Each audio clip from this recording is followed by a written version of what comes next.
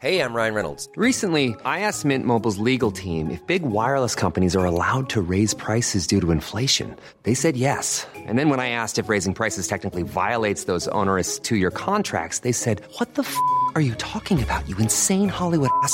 So to recap, we're cutting the price of Mint Unlimited from $30 a month to just $15 a month. Give it a try at mintmobile.com/switch. $45 up front for 3 months plus taxes and fees. Promo rate for new customers for limited time. Unlimited more than 40 gigabytes per month. Slows full terms at mintmobile.com.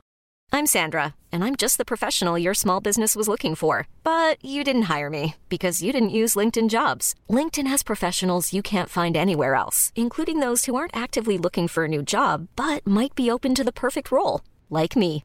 In a given month, over 70% of LinkedIn users don't visit other leading job sites. So if you're not looking on LinkedIn, you'll miss out on great candidates like Sandra. Start hiring professionals like a professional. Post your free job on linkedin.com/achieve today.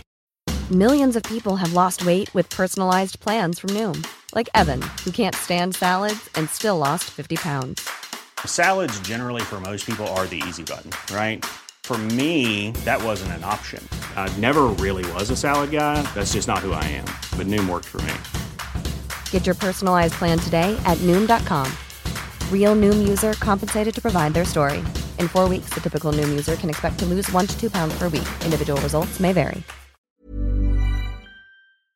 Hello, everybody. That's right. This is the Eurotrip. Thank you very much for finding us on your favourite podcasting app and clicking play.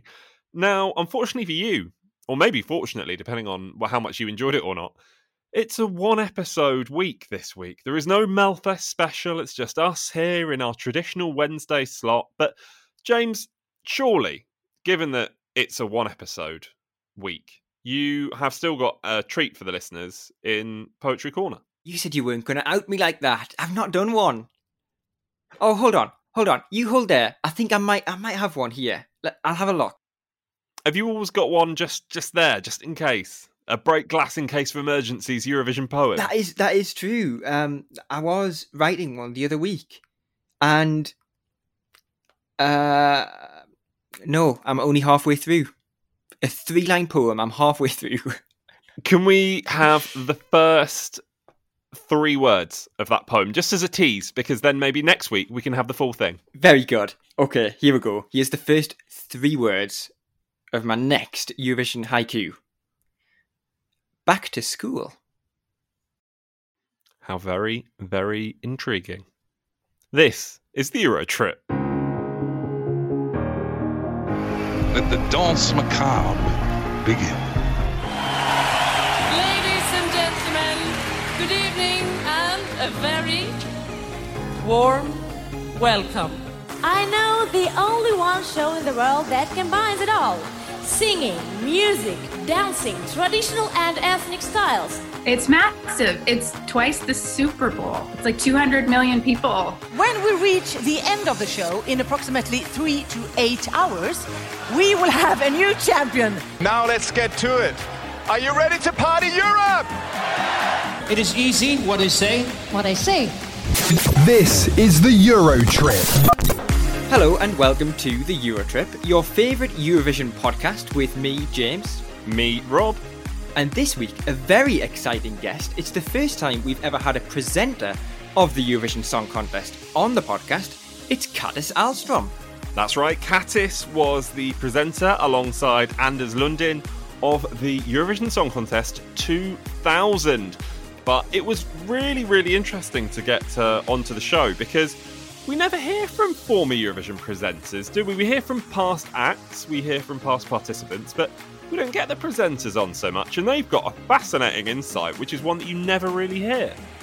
I love this interview this week. I listened to it a little bit earlier on. She's got some fantastic stories because, like you say, we're so used to hearing from the singers, and recently we've heard from people who used to be head of delegation, and we're getting a really wide range of guests and who have a really wide view on the contest. So fantastic to hear from her this week. Yeah, you talk about these crazy, interesting stories that Kattis has for you this week. She does have plenty, including this one, which is how she injured herself the night before the grand final itself. I was looking in my script and suddenly I went in something that was hanging down from a roof, like boing. Oh, you know, my makeup artist, she did a brilliant job because she had to cover that the day after. Now that is a story you want to hear a little bit more about. You can hear that in full a little bit later on. But don't forget, we've got the European quiz coming up. We've got the news in 90, and of course, the 1 second song is back. The 1 second song is back. I'm still riding high from the success of my 1 second song. And by success, I mean you got everything absolutely wrong. Couldn't have been further away, so that's delightful. Anyway, you're listening on Acast, on Apple Podcasts and Spotify. This is the Euro Trip. This is the Euro Trip. So hello and welcome. That's right, this is episode 19 of the Euro Trip. Thank you as ever if you've been with us since day one, since back in August. That's mad, isn't it? Also, thank you very much if you had listened to our bonus episode, which came out on Friday, looking at the Melfest 2021 act announcement. That's still up there if you want to have a listen. We've got all sorts of great reaction on there. But it's not just Melfest that is happening at the moment, of course. The Eurovision season for 2021 is ramping up. We're getting more and more stuff happening, more and more countries announcing some sort of news. So it is time for the news in 90. It's back this week. And with the honour of delivering said news is Eurovoir's Ahlstrom Brown. Ahlstrom, hello. Hi, third time lucky. Third time lucky. And this time, I think you've probably got more to talk about than you've had before because we're just a little bit closer to Eurovision. Yeah, we are. We've got a bit of more of a balance, so I think we're heading away from Junior Eurovision now, and we're heading full pelt to Rotterdam. Full pelt to Rotterdam sounds nice. James, what do you think we might be talking about this week? I don't know, I've just been swamped with Melfest over the last 7 days, and I think everybody has. So I'm, more than anything, really looking forward to seeing what Ahlstrom has for us. Because clearly, Melfest hasn't been the only thing on the cards. Junior Eurovision hasn't been the only thing on the cards. So, Ahlstrom, you've been delving into the U of One news desk. You found, I hope at least, 90 seconds worth of news for us. So, if you are ready, your time starts in 3, 2, 1, go. Okay, fresh from their win at Junior Eurovision last weekend, France Television have already stated their desire to host the 2021 contest in France. Head of delegation have said it's very early in the process and will speak to the EBU about the possibility of the contest coming to France for the first time. No city has been mentioned yet. However, with Junior Eurovision now complete, the spotlight turns back to Rotterdam for Eurovision 2021. This week, Dutch broadcasters have released the official artwork for the 2021 contest. The slogan remains as Open Up, and the new logo is similar to that of last year, but is described as an abstract presentation inspired by the map of the world and visually connects the locations of the capital of the 41 participating countries with Rotterdam as Europe's beating heart. Elsewhere in Estonia, they have revealed all 24 of their entries competing in Estilau 2021. Among them are several familiar faces who will be returning, including Koit Tome, Tanya, Yuri Putzman and Uku Savitste, to name a few. In Greece, broadcasters have already confirmed Stefania will return in 2021. They have now confirmed that her song is also likely to be internally selected. In Italy, it is reported that Diodato has sent an entry for consideration at Sanremo with hopes of eventually making it back to Eurovision before it was cancelled last year. Portugal have confirmed that the final of Festival de Canção 2021 will be taking place on the 6th of March.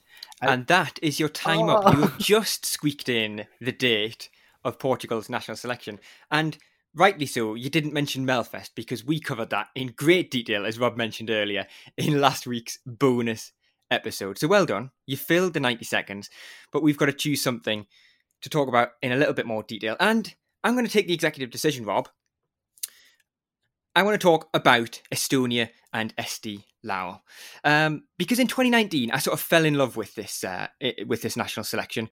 Let's look ahead to 2021, and there's a lot of names on there, a lot of names we've heard of. The songs have recently been released as well. So, restrictions permitting, if I was to go in 2021, Ahlstrom, do you think I'd have a good time? I think so. I'm going to be completely honest. Estee Lau has kind of passed me by over the years. I like to keep a small number of national finals that I follow, because my philosophy is if you haven't seen it, nothing, like, it won't hurt you. Whatever you don't know won't hurt you. I could write you an essay about my love for Estee Lau 2019. I know Rob is obsessed with Belarus, and I'm obsessed with Rambo. I'm going to put Rambo to a side, and honestly, 2019 was the place to be. Rob, what have you got a love for Estee Lau at all? I enjoy Estee Lau. I don't know whether it was last year. I don't think it was. It was Estee Lau a few years ago, where they had an artist called Alva. She sang a song called Arrows. That was a beautiful song. I remember being devastated that didn't make it through to, I can't remember which Eurovision it was at the time. But this year's Estee Lau, I am very excited about, because, of course, we've got Uku returning, who would have represented Estonia in 2020 with a very different sounding song. So he's returning with a song called The Lucky One. And you mentioned, Alistair, we've got some familiar faces. We've got Koit-Tume or Koit-Tume, however you pronounce his name. None of us are Estonian, who has been to Eurovision twice before and could go back again. Are we happy that we see so many artists who keep sort of coming back for more? And this isn't just about Estee Lau, I suppose. We saw a lot of it in Melody Festival as well last week, with a lot of artists that have already been to Eurovision and want to go again. I think it's great. I think there's like a hunger, like it just shows that the contest isn't dying. It shows that it boosts you, and maybe you want a second boost or even a third boost for Koit's situation.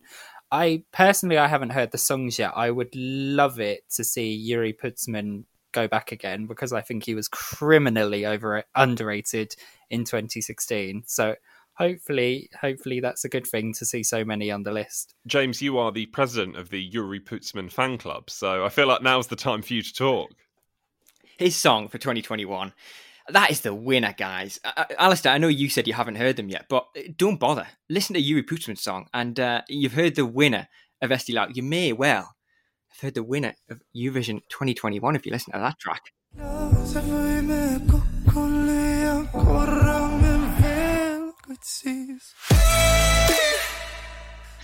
Oh, here he is. Oh, Prediction James is back at it again. For goodness sake. The song that I've picked out that isn't from one of the artists that we've heard before, now it's one of those things where, when you can't quite trust your own handwriting. That's what's happened here. It's on a little post-it in front of me. I've gone for Heleza. I think she's called Heleza, and it's not just me misspelling Helena. And the song is simply called 6. It's just the number 6, but I quite enjoy it. It's quite a sexy song.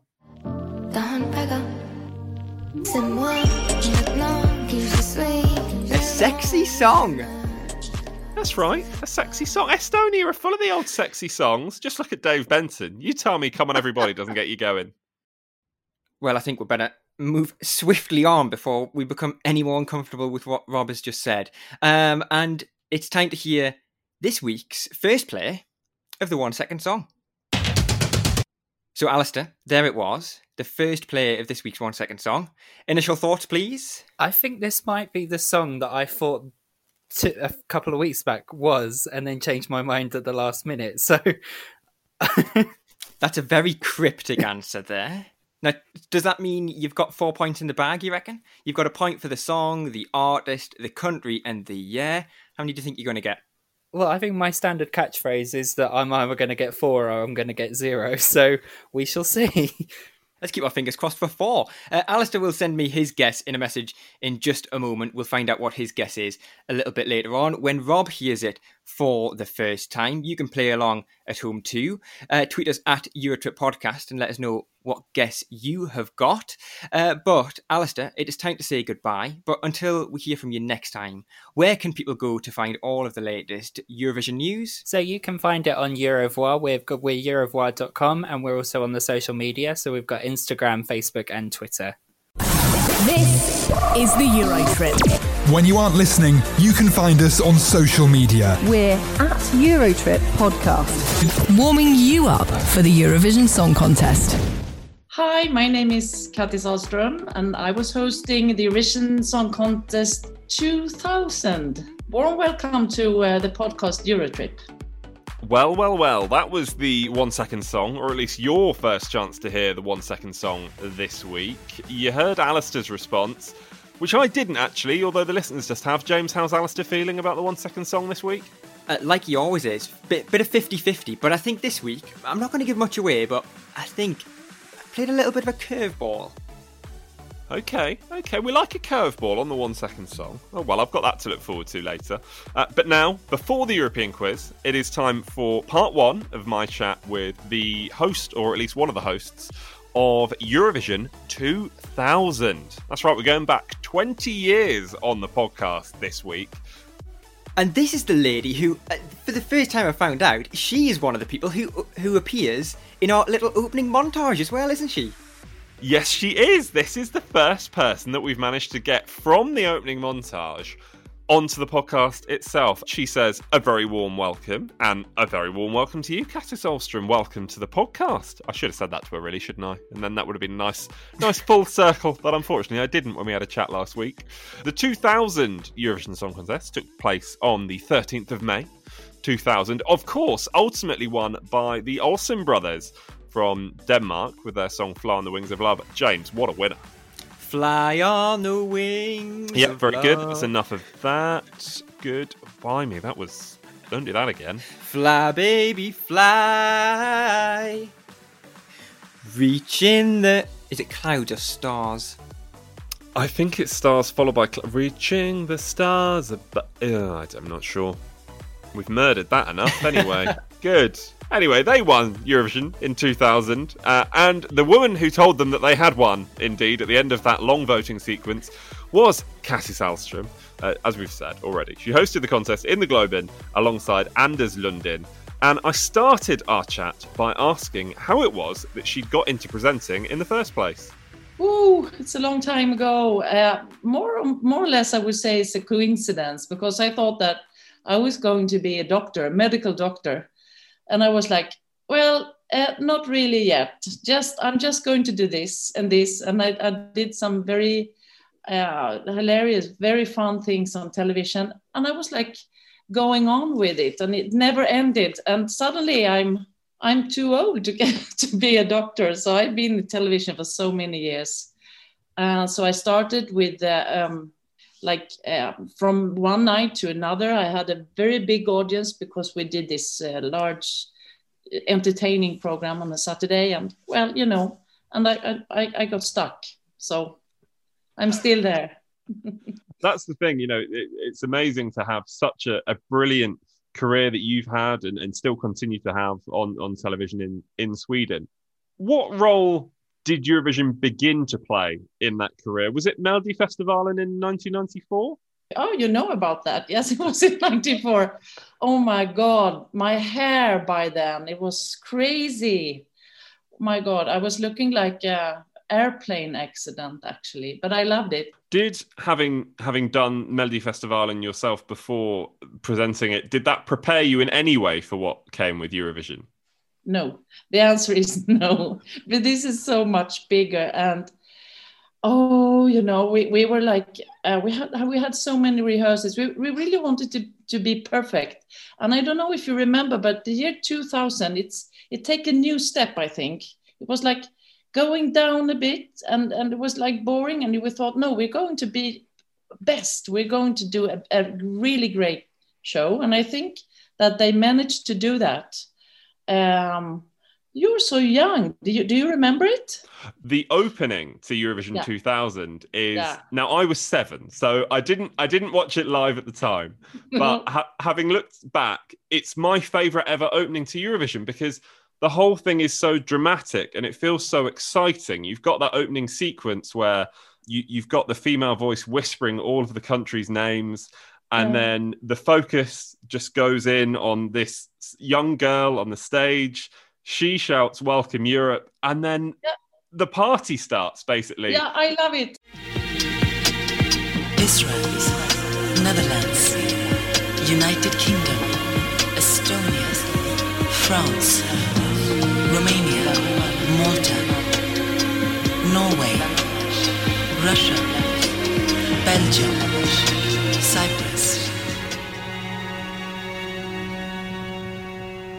Welcome, Europe! I have the same feeling. I mean, because it's also a kind of feeling of that it's serious. I mean, we're coming together. It's some kind of a feeling of peace and being doing this together, all these countries. And well, at that time it was important. That's why I think it's so important this year too, to just join and being in some kind of fellowship. And we wanted to talk all the languages. We called all the embassies just to have the right pronunciation. It was horrible. And I still remember it. Still remember some of the lines. I remember the Icelandic. It's very hard, difficult language. Herra fra bera tullist in trá hela tíma. And 20 years on, you can still remember. Fantastic. I remember it, yes. At what stage did you find out that you had been selected as one of the hosts for the contest? Because, of course, you know, it's such a long build-up to such a massive show. So how far before the event did you know that you'd be doing it? I believe it was like at least 6 months, but I think it's longer, like 8 months before. And we start to rehearse from the beginning, like, how many steps are you going to take? What are we going to say and everything? And listen to the songs when they came in. So I think, it was at least half a year preparation. Had you worked with Anders before? Well, we had, I think we did some radio together, but I don't think we really did. No, not the regular program, no. We knew each other and we had some radio activities together, but no, nothing like that. Did SVT then put any effort into kind of you two and your chemistry? Because that's what's such an important thing, especially when you have obviously two presenters for an event as big as Eurovision, is the chemistry between the two of you. And the chemistry between the two of you was fantastic. So did a lot of work go into that, or did that come naturally? Well, both, I would say. Both. But we had some kind of chemistry that is great. And I think Anders is such a lovely person because, you know, it's so hard to be two together. And maybe you do it yourself sometimes, but, you know, when you're going to co-host with somebody, you really need to take in the other person, because otherwise you don't feel that it's something, it doesn't sparkle. He's like my brother. It's always interesting, isn't it, James, how these Eurovision presenters get on or whether they don't get on. I like to think the presenters maybe of 98, for example, Terry Wogan and Ulrika Jonsson. I like to think they were best mates going back. But it is nice to hear that Kattis and Anders actually did get on. It's very similar to us, actually, because we get on like a house on fire. We're like brothers as well, aren't we? We are, although the one difference between Kattis and Anders and me and you is that, unfortunately, through, I assume, some sort of oversight, we have not yet hosted the Eurovision Song Contest. Although I can only imagine that call is waiting. It's in the pipeline somewhere. It's in the pipeline. But she nearly didn't even host Eurovision herself, because she said at the top there, she thought about being a doctor. And we wouldn't have actually seen her at the contest or even Melody Festivalen either. That's right. No, she started her journey with Eurovision at Melfest there in 1994. She said the hair was, well, she said it was a bit like an aeroplane accident. I would recommend you have a little Google of Kattis Ahlstrom Melody Festival in 1994, because that is a treat. However, I don't think that's much to say about her, more to say about the general fashion of 1994. I was one in 1994. James, I can't even say you were a fetus. You presumably weren't even a fetus back in 1994. Hadn't even been thought about. Hadn't even been, not even a consideration in your direction. Anyway, there is a lot of wonderful stuff to come from Kattis in part 2 of the interview, including, you heard her talk about it in the opener as well, an injury that she suffered the night before hosting the contest itself. So we've got that to look forward to a little bit later on. But now, it is back yet again. It is time for the European quiz. And here is Sam to tell us which country we're being quizzed on this week. It's December, it's almost Christmas, and it's also just been Independence Day in a particularly Christmassy region. Here are 3 questions about Finland. Now, James, I think it's an oversight from me not to have stuck a bell on this, on the music in the background. It would have been nice for a bit of a festive feel, wouldn't it? It would have been, but I'm wearing my Christmassy jumper. You can't see that at home, but Rob, nice jumper. Nice puddings. Nice puddings. I'll talk the listeners through it. We've got a nice blue jumper Got a traditional ho-ho-ho on there. We've got there's some Santas, there's some lights. The lights don't light up, unfortunately, because James is too tight and couldn't afford a jumper that lights up. And we've got some puddings. Are the puddings wearing little hats as well, or are they just puddings? That's just puddings, yeah. I found out the other day that Christmas puddings and Christmas cakes are entirely different things, but there you have it. I beg your pardon, you found out last week that they are different things. It may have been a fortnight ago, yes. But there we go. It's, learning as every day passes by. How have you got this far thinking that Christmas pudding and Christmas cake were the same thing, you absolute lunatic? Do you know the difference? Well, yes, one's a Christmas pudding and one's a Christmas cake. And tell me, give me the anatomical breakdown of one or the other, because I bet you can't. Well, one's got marzipan on the top, and one doesn't, for a start.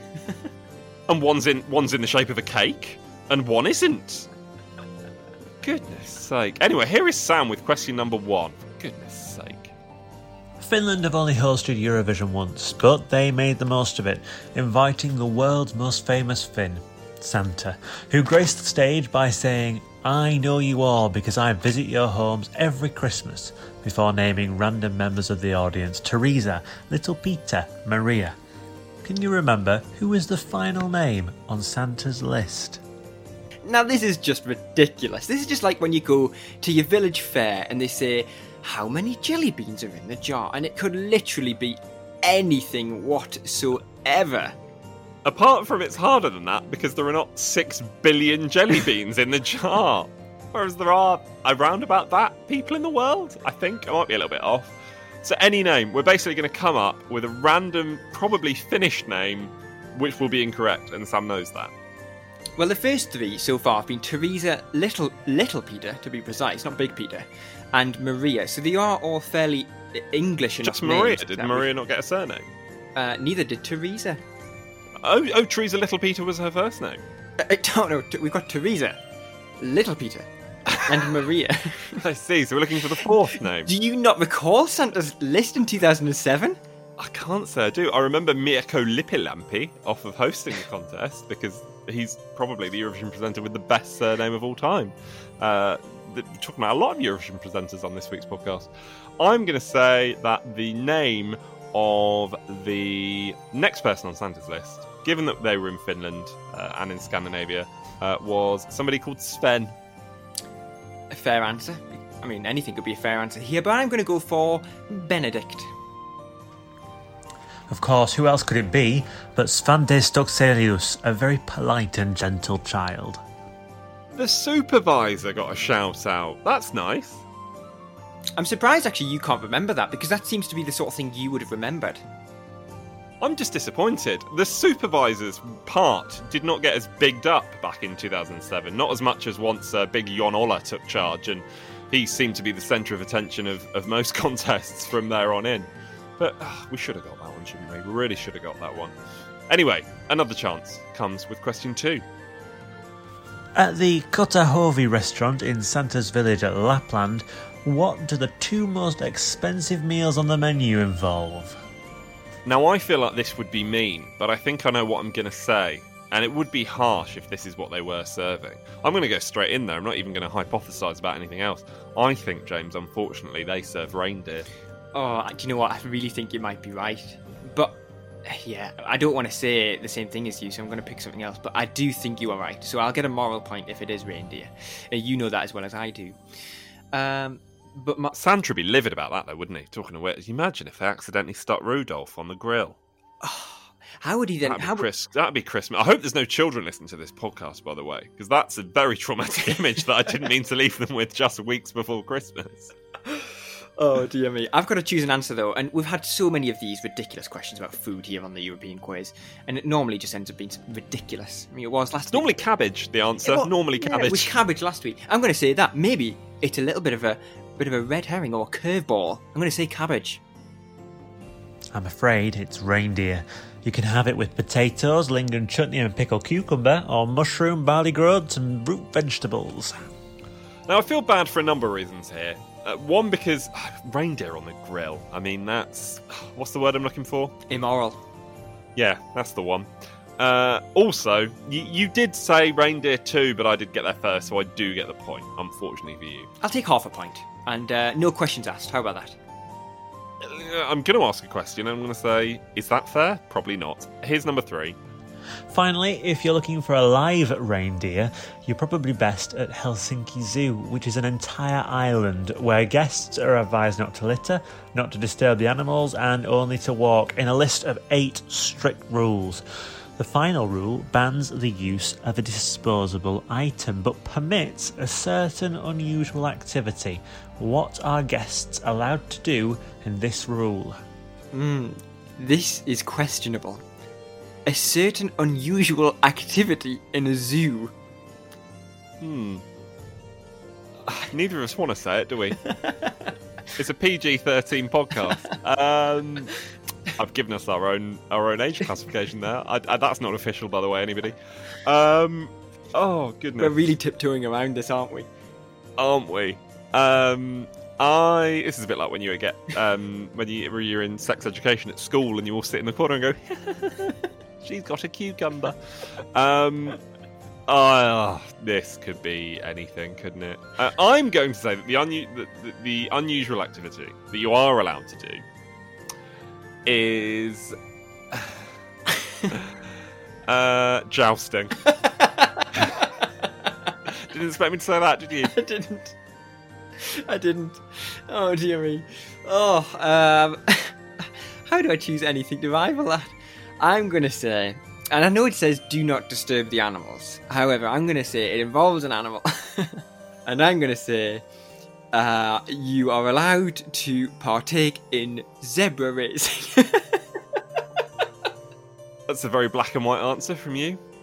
Oh, very good. You're not going to stick with these cheap jokes. You're better than that.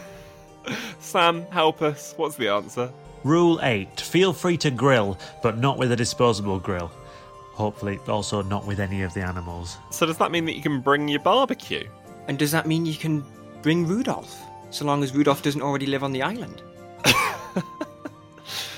Does that mean that you can treat the zoo a bit like a larder, where you can take one of the animals provided you replace it with another? And hope that nobody notices.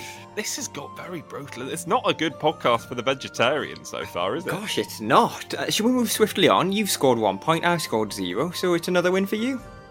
Thank you very much. Delighted with that, and, well, I hope that any of you thinking about Rudolph and his potential demise there don't have any nightmares later.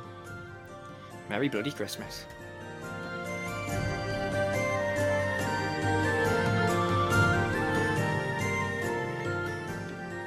Here we go.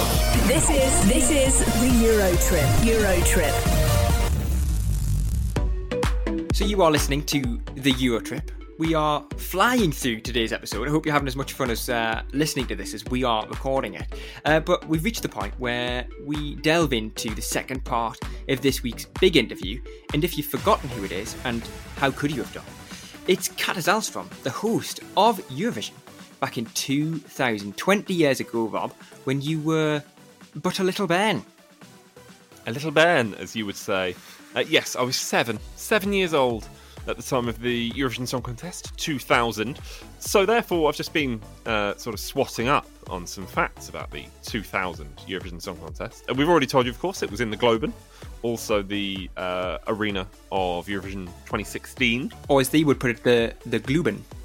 Yes, they probably would, James. Yes, they probably would. Also, I found out about the Globen, by the way, that they an artist stuck a house on top of the Globen in, I think, 2009, a little cottage. Sorry, I'm not entirely sure what you're trying to say here. They put a little house on top of it. Yeah, nobody lived in it. It was an art installation. But if you want to Google it, it's quite something to see. Is it like that peculiar house in the middle of the motorway? You know, on the M6, just up near... This is going well off topic, isn't it? Yeah, this is nice for all of our international listeners, isn't it? Yes, it is a bit like that house in the north of England that you've not seen. Yes, it is like that. Something else that's ridiculous about the 2000 contest, which unfortunately the house was not on Globen at the time of the contest, was, and this is a bizarre decision, so as we all know in Eurovision, the postcards are usually filmed in the host country, correct? Correct. In 2000, all of the postcards were filmed in Stockholm, Sweden, except for the the postcard of Sweden, which was filmed in Hanover in Germany? I was trying to think of a reason there for why it would have been. Surely, Fountain of Knowledge Rob Lilly has found out why. It was filmed there because it was where Expo 2000 was taking place. That still doesn't really answer the question, really, does it? It does not. It does not. Anyway, should we get back to the reason we're here and the interview with Kattis? I think we probably should. And we will start part 2 with an absolute killer of a story from Kattis. Here she is, describing an incident that happened 24 hours before the contest itself. I thought about, when I was going to talk to you today, I thought about something that I actually forgot, but I remember it now, because the night before we had all these languages that I said we had to learn it by heart. So we were like underground in Globen, this arena, and quite dark places when we wandered in long hall rooms. So what do you call it? Corridors. Corridors, yeah, that's it. Yeah. And I was looking in my script, and suddenly I went in something that was hanging down from a roof, like boink. And, I had such what happens when you have something in your head? What do you call it? Like a concussion, like a lump. Yeah. Yes.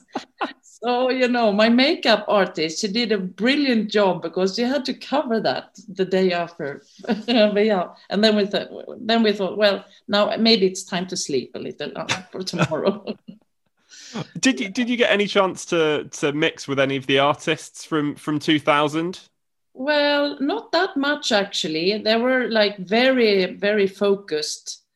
And so, yes, we said hello, but not really hang out. Of course, in the party afterwards. But then you're so high on everything, so you don't remember anything. But yes, a little. What is it like after the event? Because it's so...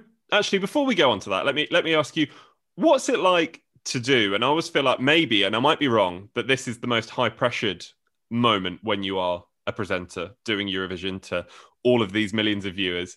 The points must be very, very difficult for you to get all of them right, because you've got a voice in your ear and you've got points coming in and you've got technical problems in other countries, and it's very, very difficult, and it's a lot at once. It is. And sometimes it's hard to hear what they say. And, sometimes people, they have their airtime, so they just carry away, they get carried away and talk. Oh, this is Poland, blah, blah, blah, they talk. So, yeah, it was difficult, but, we were like playing it before. So we put up this scenario like it was like real, and people called into us. And so we really rehearsed it a lot. But yes, it is difficult, but you are so concentrated. I don't think I ever been that concentrated. And you're not supposed to say wrong numbers. So yeah, it was special. What is the high and presumably actually the low as well, like after the event? Because you build up for so long to something, and then 3.5, 4 hours of broadcast, and then that's it. You're done. Yeah. That must be very difficult actually to come to terms with. It was, both because it was like I said, it's almost like something happens in your body. You're so high on it, and you're being working with it so much. So we had really what you call this PPD, post-production depression. And I remember that when I woke up the day after, and like still having my what do you call it when you put things in your hair and it gets longer? And I had long fingernails for the first time in my life. And I was like, and my eyelashes was like up to the ceiling. And I was, my God, what happened? And then I had some kind of depression, actually. So I remember that Anders and we went out to a restaurant or some cafe, and we was like just looking at each other. We didn't have anything to say. It was just like depressed. Yeah, it was strange. It was a big black hole afterward. But then after a couple of days, was just very happy that it went well, and we had so much fun. Given, of course, how big an event Eurovision is and how much people in Sweden absolutely love Eurovision, so you knew a contest being hosted in Sweden, hosted by you, everybody's going to be watching. What's it like in kind of the week that follows? Because, do people come up to you in the supermarket and go, I saw you on Saturday. Were you hosting Eurovision? Yes, they did. And I think both Anders and I, we've been in television for such a long time that we're quite used to it.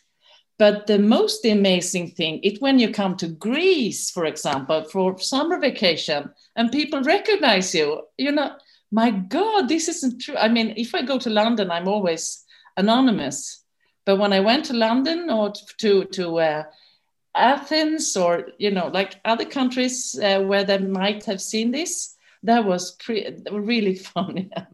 And they wanted to take pictures. My God, it's never happened before. That was fun. Your link to Eurovision wasn't completely over after 2000, because didn't you give the points in 2003 for Sweden as well? Oh yes, I did. I gave the points. Yeah. I mean, it's such a short amount of TV time, so presumably that takes not a lot of prep, but that's something that that you have to get right. Yeah, definitely. Yeah, that was even worse, I think, because then you're not in control. I mean, if you're leading the program, you have all the control. But this short thing, I think that was hard. One thing we ask everybody, you may have an answer, you may not. I presume a lot of people ask you for your favourite Eurovision song. But we normally ask on a podcast what your second favourite Eurovision song is. Wow, yeah, thank you. That's better. Well, you have some favorites that you remember from when you were a little girl, and maybe you don't really, when you listen today, you're like, oh my God. But I know that I loved it so much by then. So I will follow my girly heart. So then I would say, oh my God. Okay, I'm Bische Frieden, like the second one, with this large white guitar. So there she is, Kattis Ahlstrom on the podcast. Would you recognise her if you were in Greece? Or anywhere? I don't know why you have to be in Greece specifically.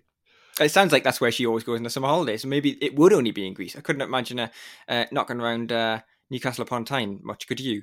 But I don't think I'd recognise her, no. It's nice. That's the level of fame that I always want to be. I want to be the level of fame where you've got a lot of money and you can do what you want, but no one recognises you. That's the dream, I think. Which is great that you're doing a podcast, because nobody will recognise your face, will they? No, that is true. That is one of the reasons why I like to do this, although I do get to see your face every week, which is more than enough for me. What a privilege. What a privilege. And I tell you what was a privilege as well, for you at least, to be able to chat to Kattis, because she sounds like a thoroughly, thoroughly lovely woman. The stories she had were incredible. And one I want to pick up on, actually, is the feeling she said she had once Eurovision was over.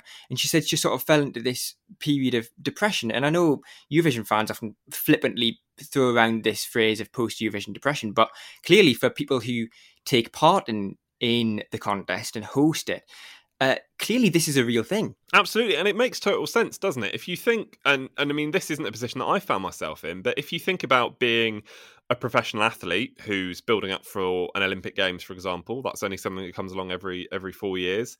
Getting the opportunity to host something like the Eurovision Song Contest, for most people, that's only going to happen once in your lifetime if you're lucky, and that's still a tiny, tiny, tiny percentage of people. You get to do it, then what comes next? So, it makes sense. Like Kattis was talking there about her and Anders just sort of sitting afterwards and thinking, wow, kind of what do we do now? It does make total sense. And I really appreciate Kattis being so honest and open, actually, just about talking about that. Even though it was 20 years ago, it is a really interesting thing to talk about.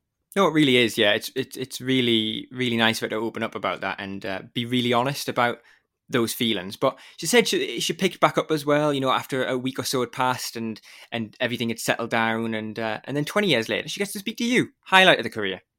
Highlight of her career. She also, by the way, she told me off air, because I said, oh, Kattis, of course, you are still on Swedish television. What are you up to at the moment?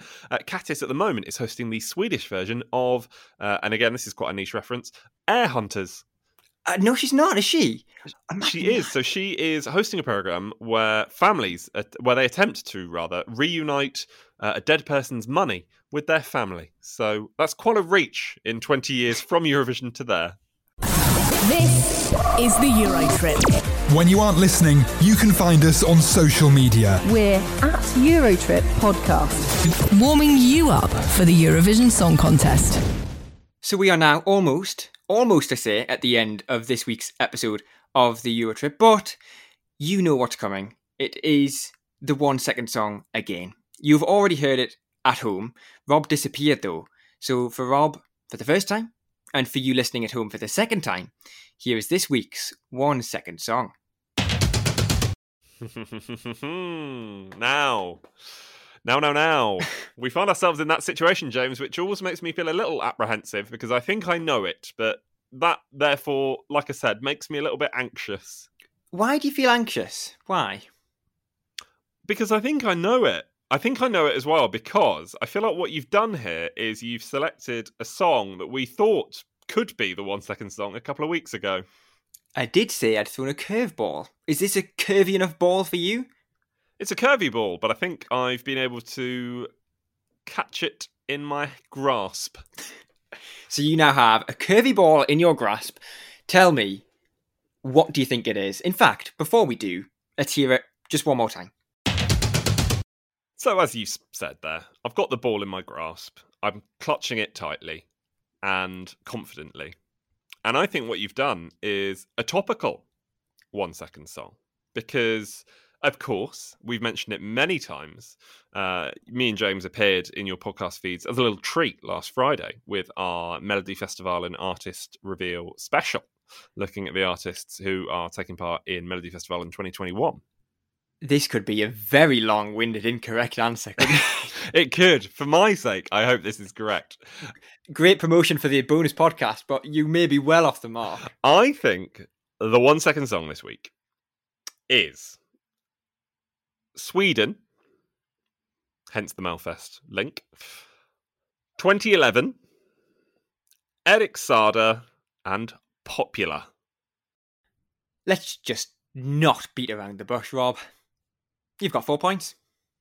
Hey, delighted. Like I said, I was apprehensive, but I was always pretty confident. The ball was in my grasp. I've slammed it down. I've slam dunked another 4 points for the podcast.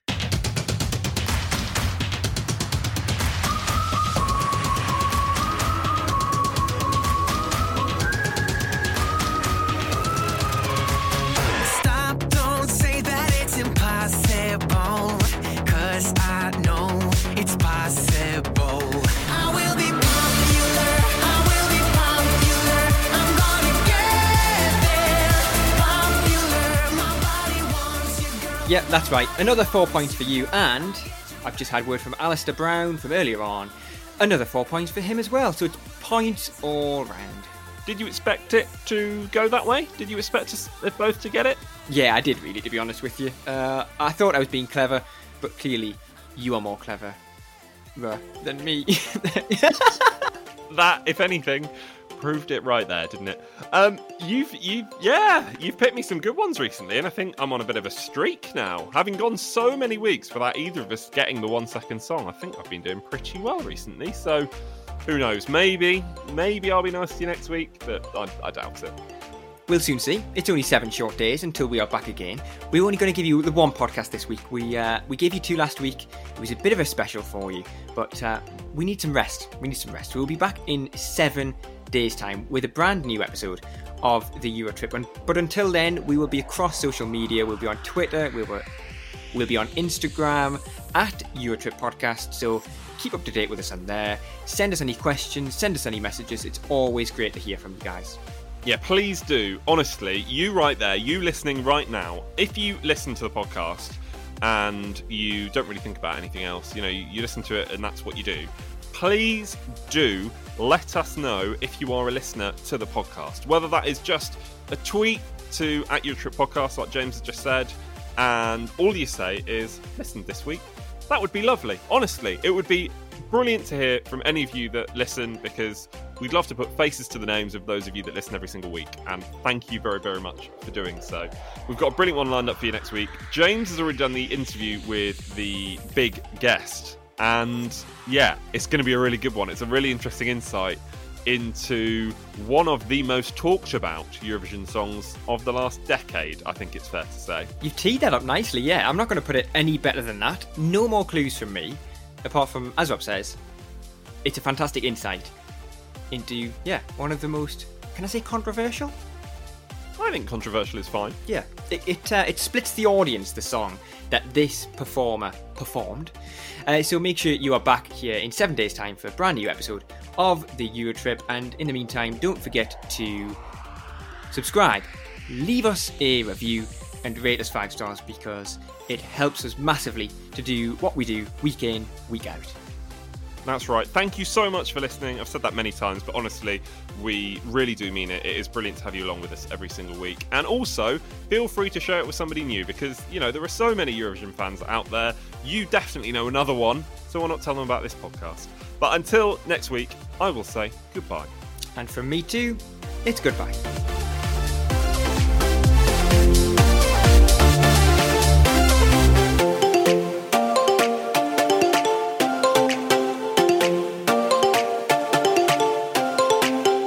Fly, baby, fly. Reach in the... Is it cloud or stars? I think it's stars followed by reaching the stars. I'm not sure. Want to get a chiseled look in the jawline? Sculpt and shape your jawline with added volume from Juvederm Volux XC. Juvederm Volux XC is an injectable gel specifically designed to be robust enough to improve moderate to severe loss of jawline definition. And it is the first and only hyaluronic acid filler approved for the jawline. Add volume to your jawline for a chiseled look with Juvederm Volux XC. For important safety information and to find a licensed specialist, visit juvederm.com.